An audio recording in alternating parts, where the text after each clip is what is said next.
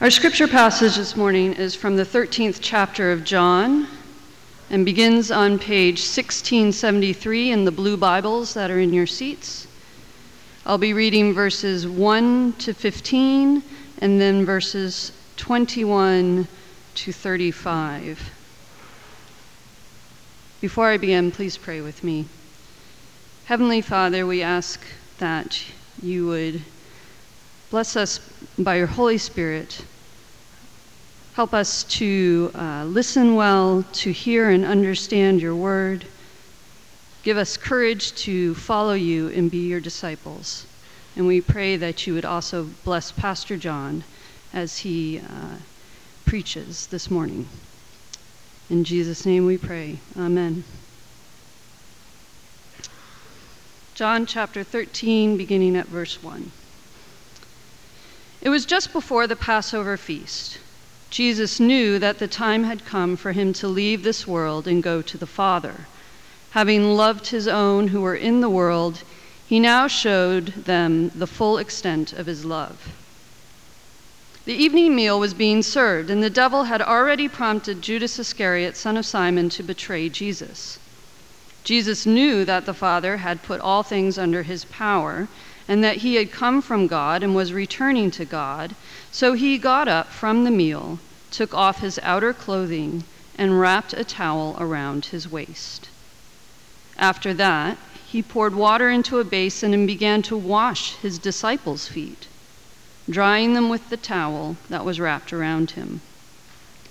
He came to Simon Peter, who said to him, "Lord, are you going to wash my feet?" Jesus replied, "You do not realize now what I am doing, but later you will understand." "No," said Peter, "you will never wash my feet." Jesus answered, "Unless I wash you, you have no part with me." "Then, Lord," Simon Peter replied, "not just my feet, but my hands and my head as well." Jesus answered, "A person who has had a bath needs only to wash his feet.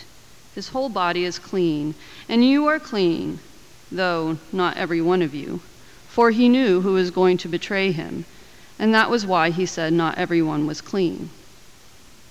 When he had finished washing their feet, he put on his clothes and returned to his place. "Do you understand what I have done for you?" he asked them. "You call me teacher and Lord, and rightly so, for that is what I am.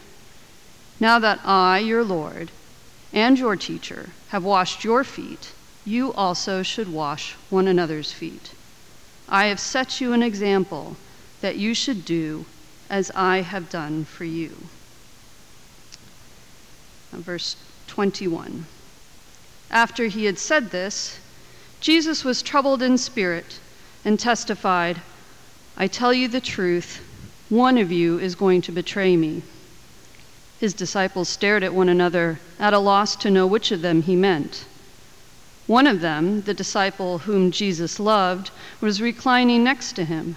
Simon Peter motioned to this disciple and said, "Ask him which one he means."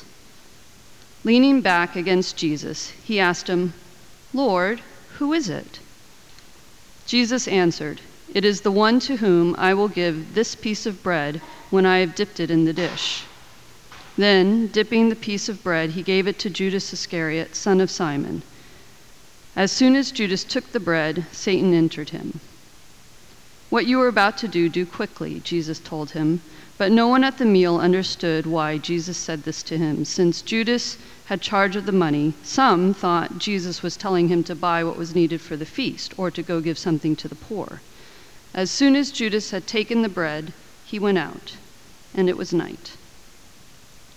When he was gone, Jesus said, Now is the Son of Man glorified, and God is glorified in him. If God is glorified in him, God will glorify the Son in himself and will glorify him at once. My children, I will be with you only a little longer. You will look for me just as I told the Jews. So now I told you, where I am going, you cannot come. A new command I give you, love one another. As I have loved you, so you must love one another. By this all men will know that you are my disciples, if you love one another. This is the word of the Lord.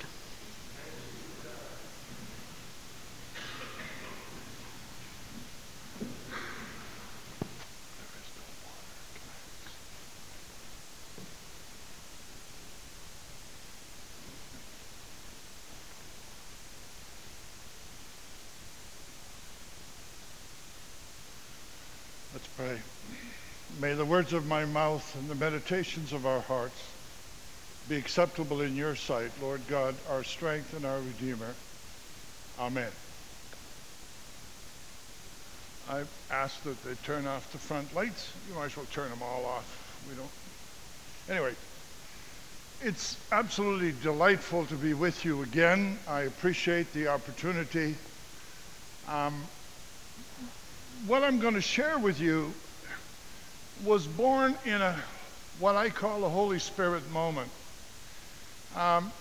It's absolutely wonderful when you go to church. I've been going to church, just turned 75 2 weeks ago, and I remember going to church when I was 4.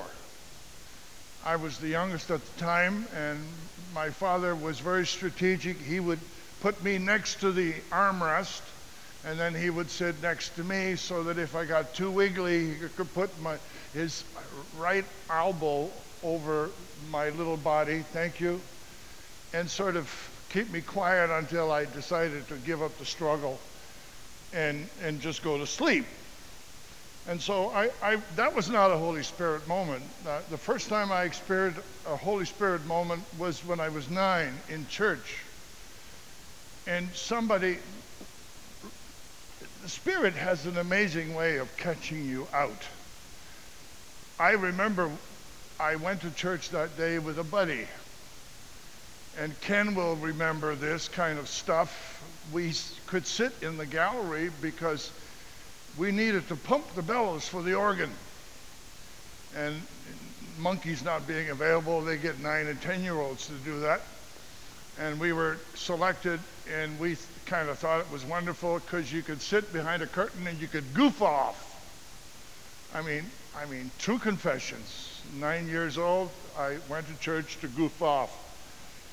And the Lord had other plans. Somebody got up and told a story, the Christmas story.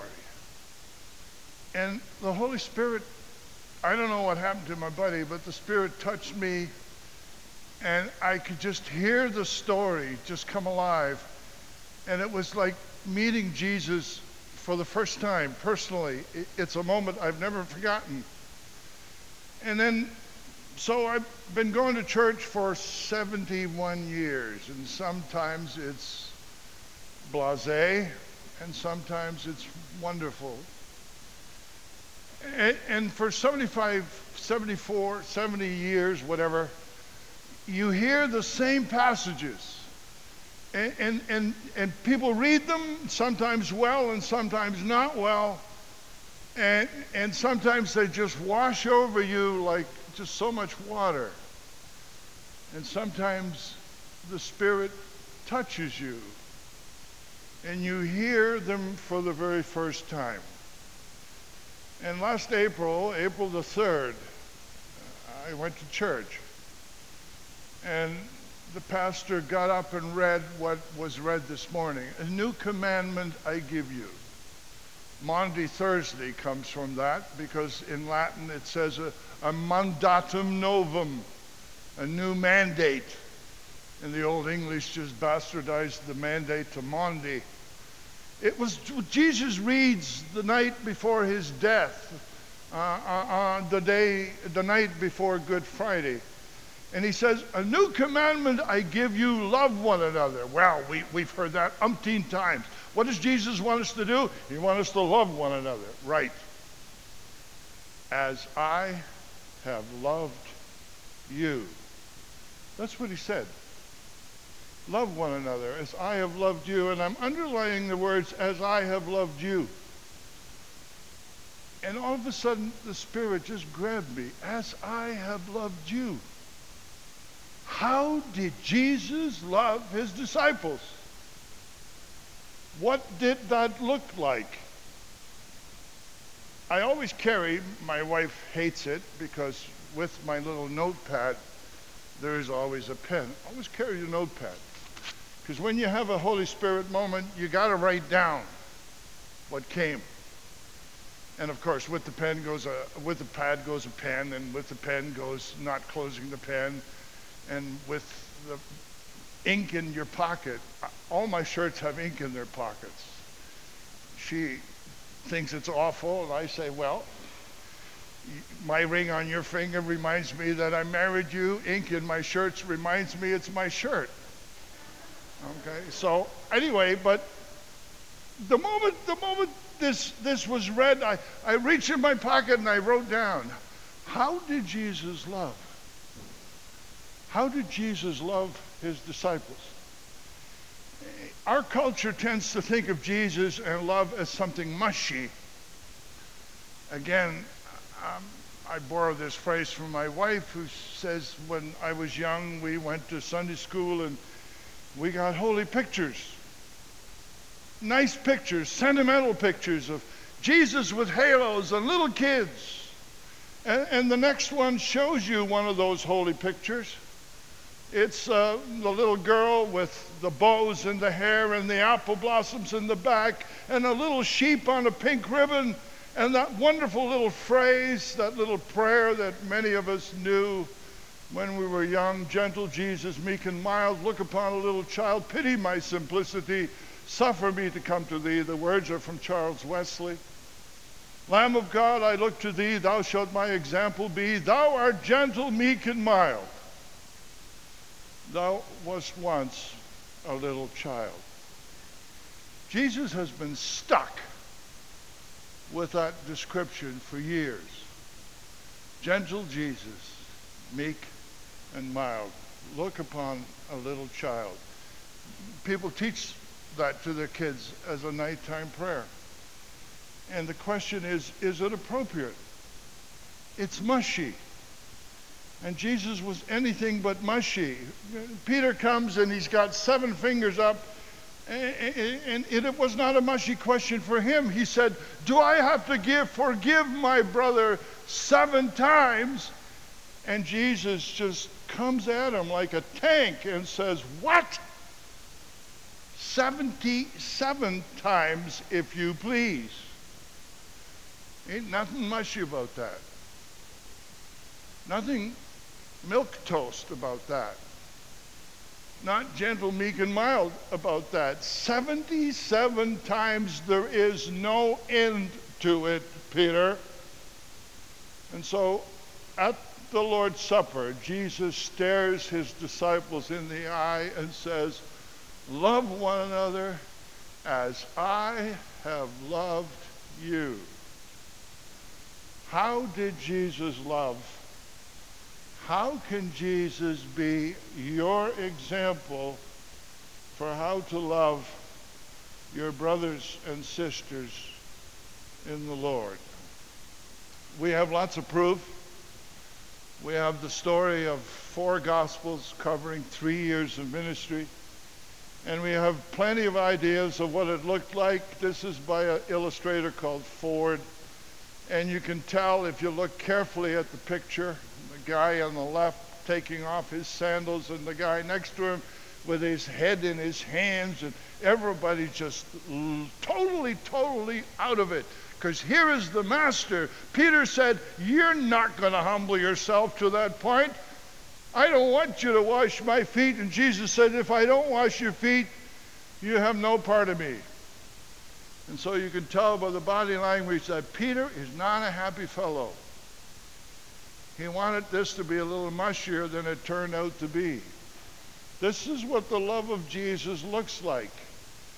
And it had gone on for 3 years. It starts very innocently. It starts when James and Andrew come to Jesus and say, Rabbi, where are you staying? Now, when we hear this with Western ears, we think, why would they ask Jesus where he was staying? Is Jesus at some B&B, or has he got a reservation at a good hotel, cheap? This is not a Trivago kind of question. Where are you staying is Jewish for, can I be your disciple? Because disciples moved in with the rabbi. Disciples moved into the master's household. And you did that so you could spend time. Jesus loved people not by hugging and holding hands. He loved people by spending time. Can we spend time with you? Can we hang out with you? Can we become your apprentices?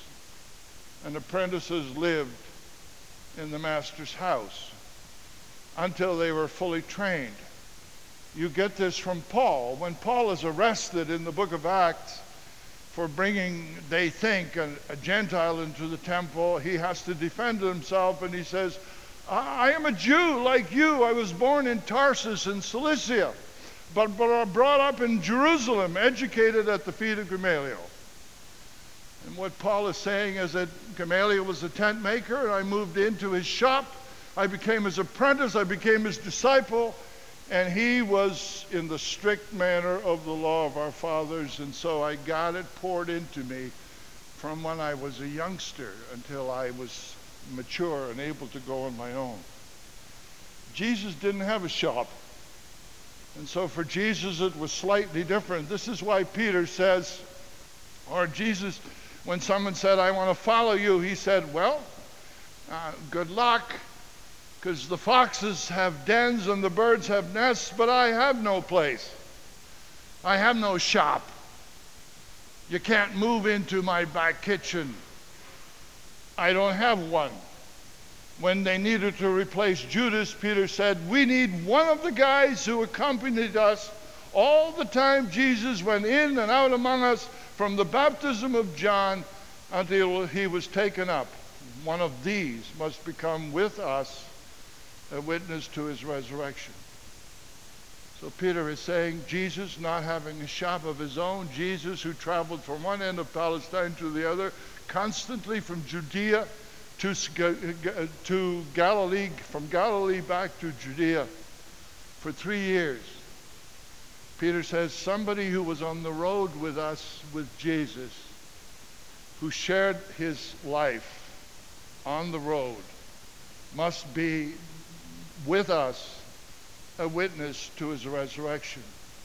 So the first thing about Jesus loving people was spending time with them. We find this out. We went through a death in our family in the last month. And all of a sudden, when that kind of thing happens, what people do is they spend time.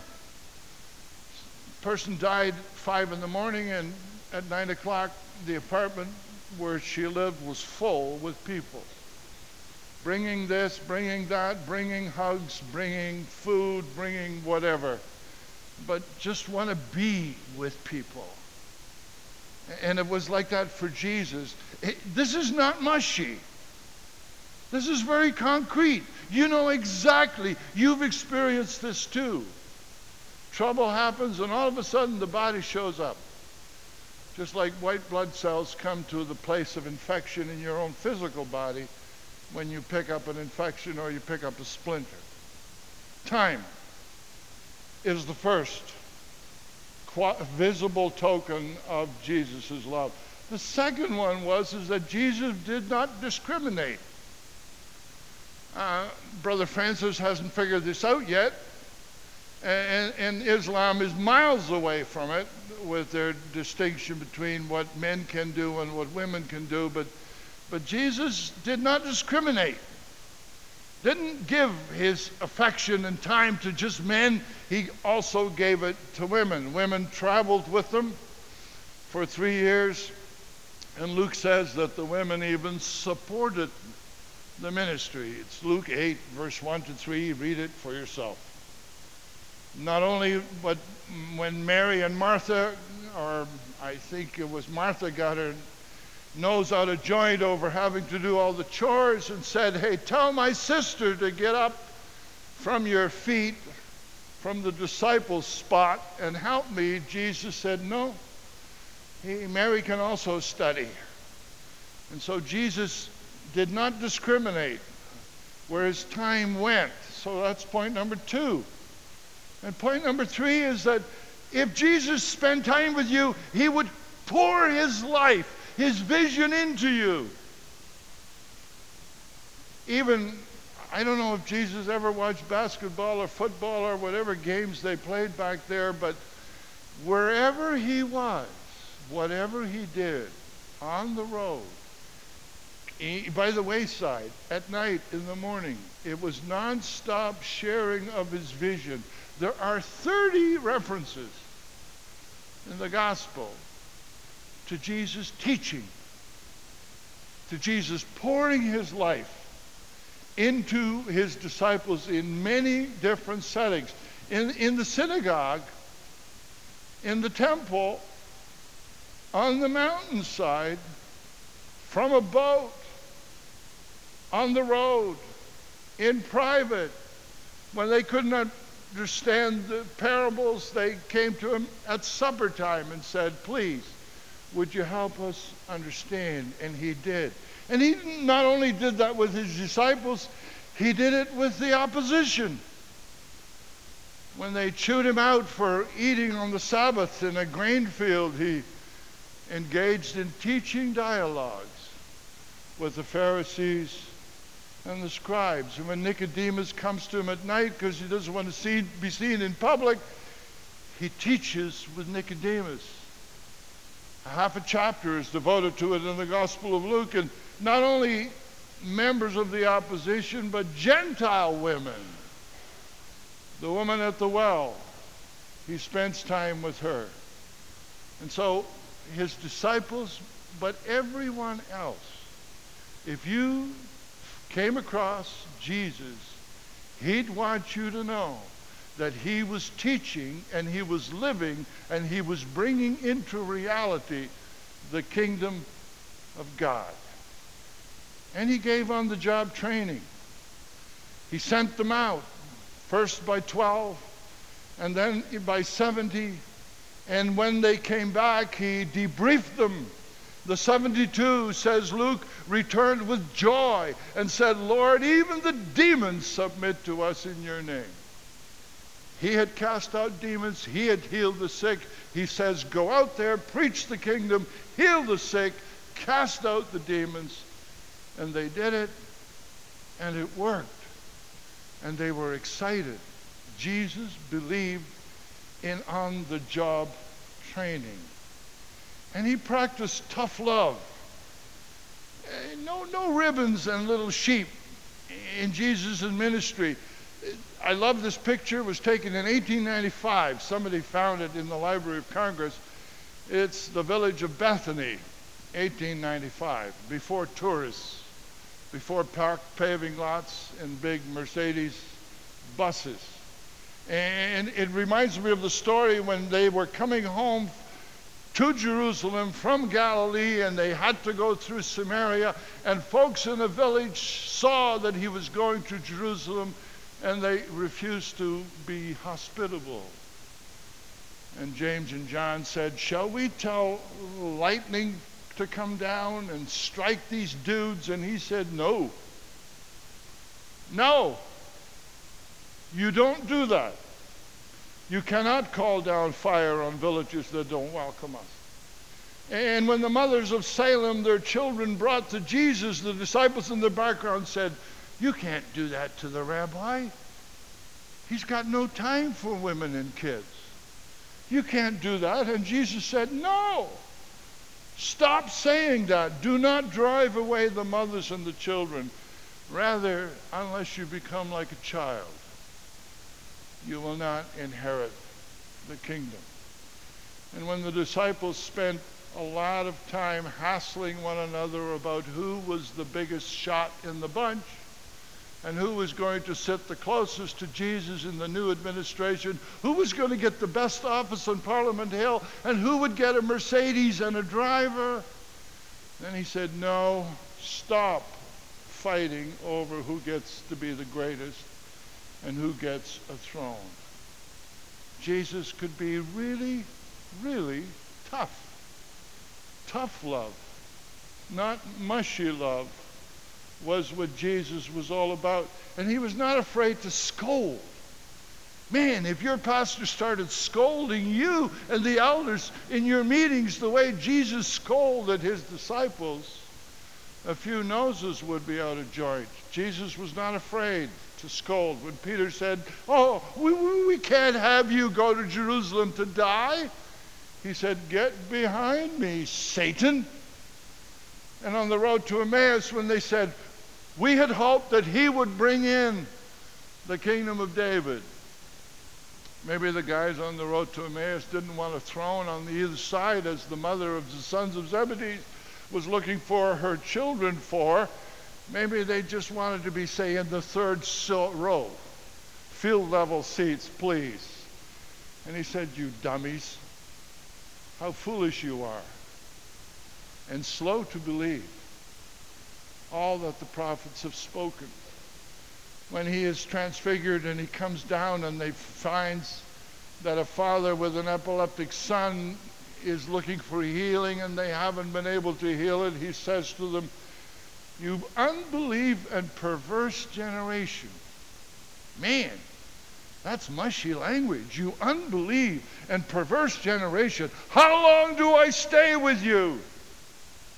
How long shall I put up with you?"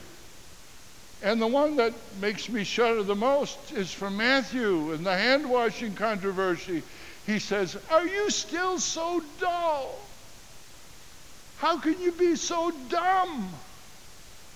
Don't you see that whatever enters the mouth goes into the stomach and then out the body? But the things that come out of a person's mouth come from the heart. It's not your hand and your gut that defiles you. It's your heart and your mouth that gets you into trouble. Because out of the mouth comes what's in the heart, and it's in the heart that sin roots, not the gut." Are you still so dull? We all have petty sins. We all have favorite sins that we fall into when we feel sorry for ourselves or when we feel bad and we feel disappointed. And when we do that, then you come to this kind of the conclusion. You come to the Lord and you confess and you say, "I'm so stupid. I'd keep doing it over and over and over." Are you still so dull? And sometimes you have to say, "Yes, forgive us. Give us again your mercy." The steadfast love of the Lord never ceases. His mercies never come to an end. They are new every morning, even for the dull and the perverse and the dumb. And so Jesus, number 7, held people accountable. Peter has this big attitude. "You're not going to wash my feet. They will leave, but I'm not." And Jesus says, "Before the cock crows 3 times, you will disown me." And Peter says, "No, not me." And the cock crows and he disowns. And he slinks off with his tail between his legs. But later on a beach, Jesus says, "Do you love me?" "Yeah, I do love you." 3 times. 3 times he denied him. 3 times he holds him accountable. And he said to him the 3rd time, "Simon, son of Jonah, do you love me?" And Peter was grieved, and he said to him, "Lord, you know all things. You know how I love you. You also know how weak I was, how weak I am." But Jesus held his disciples accountable. He was not afraid to say no to them. He was not afraid to rebuke them. And he called them on it when they broke troth and faith with him.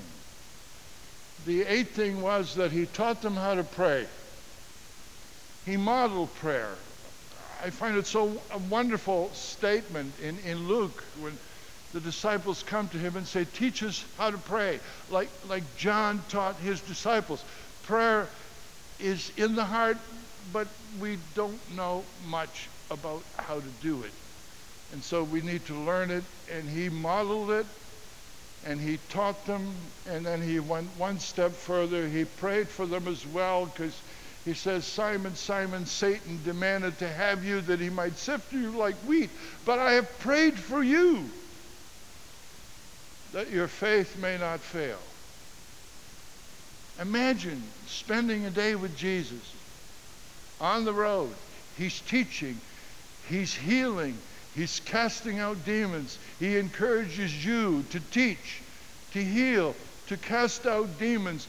When you do something dumb, he calls you on it. He sets boundaries for you. He holds you accountable. And then you look at him, and when you lie down in the garden and go to sleep, he's praying for you. The boss is praying for you. He's interceding for you. I have prayed for you that your faith may not fail.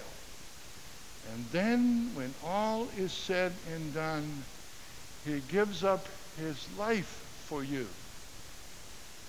He doesn't just sort of send you off on the road and go into retirement. He doesn't collect a pension. He doesn't go buy a cottage in the Muskokas and take it easy and go fishing and be a snowbird in Florida in the winter. No, he goes to Calvary. He carries his own cross. And he fulfills what is said in John 15, greater love has no one than this, that he laid down his life for his friends. And so, as I have loved you, it's very specific, it's very blunt, it's very focused, and it has 10 parts. For Jesus, to love someone was to spend time with them. He spent time with women as well as he did with men. He instructed, he poured his life into you. He modeled, he showed you how. He set bounds, he corrected, he held people accountable, he modeled prayer, he interceded for people, and then he gave up his life for his disciples. This ain't mush. This is hard, tough love. Love that comes from the Son of God. Love one another as I have loved you. Nothing mushy. How can we do it? The answer is very simple. The verse is from Ephesians 3, verse 17. I pray, says Paul, that Christ may dwell in your hearts. Notice plural. Not your heart single, but plural. Your hearts through faith. And that you, being rooted and grounded in love, may comprehend the height, the depth, and the width of the love of God. The love of the Father, the love of the Son. We experience this not as lone wolves, not as knights errant, not as people on a brave individual quest, to dream the impossible dream, to fight the unbeatable foe. All that stuff from that musical and all the others like it is nonsense. I want to say BS, but it's not polite to do that on a pulpit. It's not individual effort. I was young and stupid at first as a Christian. I figured, I could do this. But you can't do it on your own. What Jesus is saying is that love is rooted in community. Jesus' love is like a beautiful picture, but it's in the frame of his group of disciples. It's in community. And if we put Christ at the center of our community, if we focus on him together, if we love one another in the community that God has placed us in, then we can begin to follow the example and to become the model that Jesus holds before us.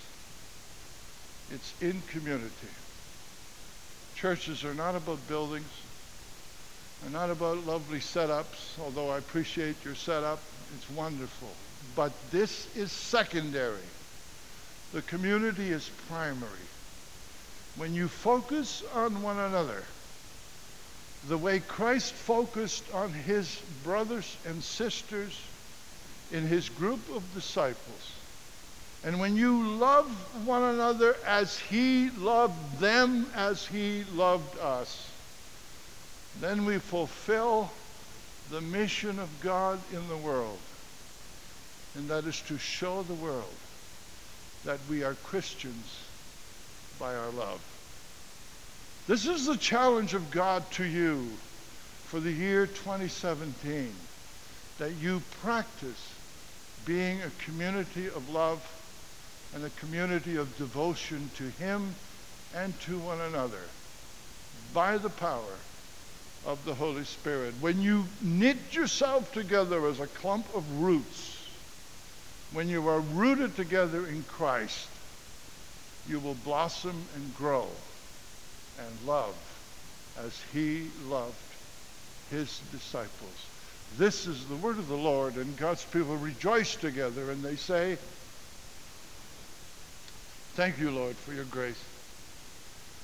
Thank you for leaving us such a concrete example of what you did and how you did it. Empower us to do likewise. We pray in your name, and we plead for your Spirit. Amen.